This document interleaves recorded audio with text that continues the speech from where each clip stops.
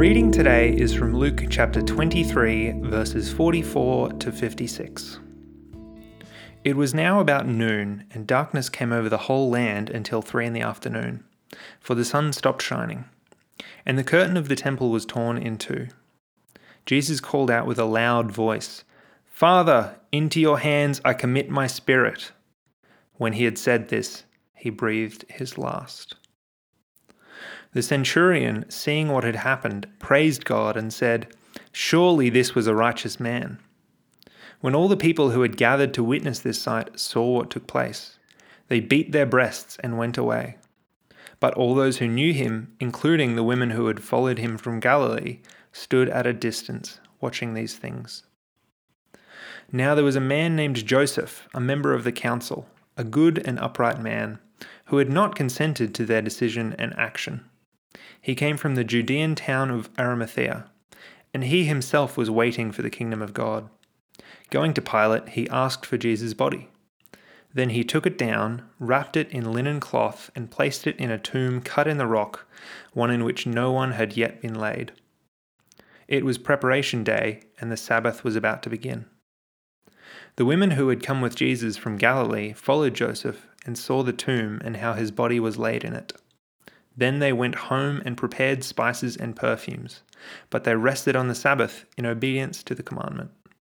In the space of a night and morning, Jesus has been betrayed by Judas, denied by Peter, mocked and beaten by the guards, condemned by the Sanhedrin, sent away by Pilate, questioned by Herod, sent back to Pilate, rejected by the crowds in favour of a murderer, handed over by Pilate, and crucified. What is Jesus' response? Verse 34 says, "Then Jesus said, 'Father, forgive them, for they do not know what they are doing.'" He forgives them. Now the sun is darkened from 12 p.m. until 3 p.m. as the light of the world is put to death. The sins of the whole world were put on Jesus on that tree. My sin was put on him. Your sin was put on him.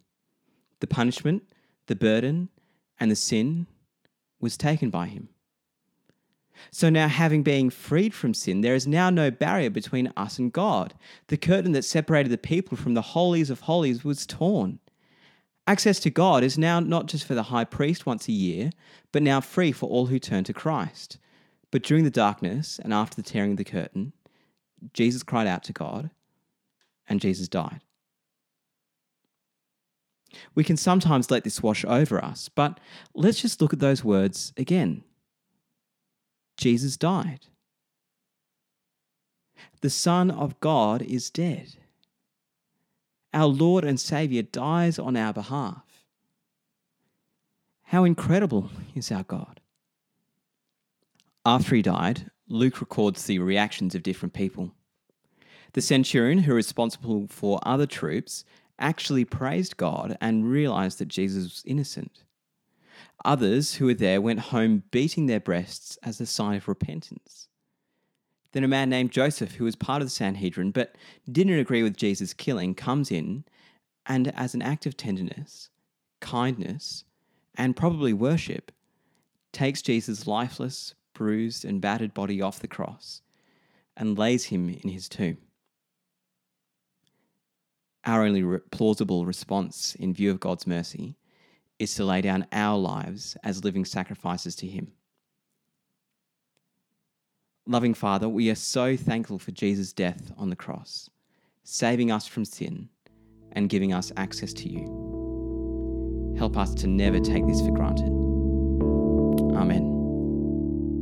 If you have any questions or would like to find out more about our church, visit stbarts.com.au.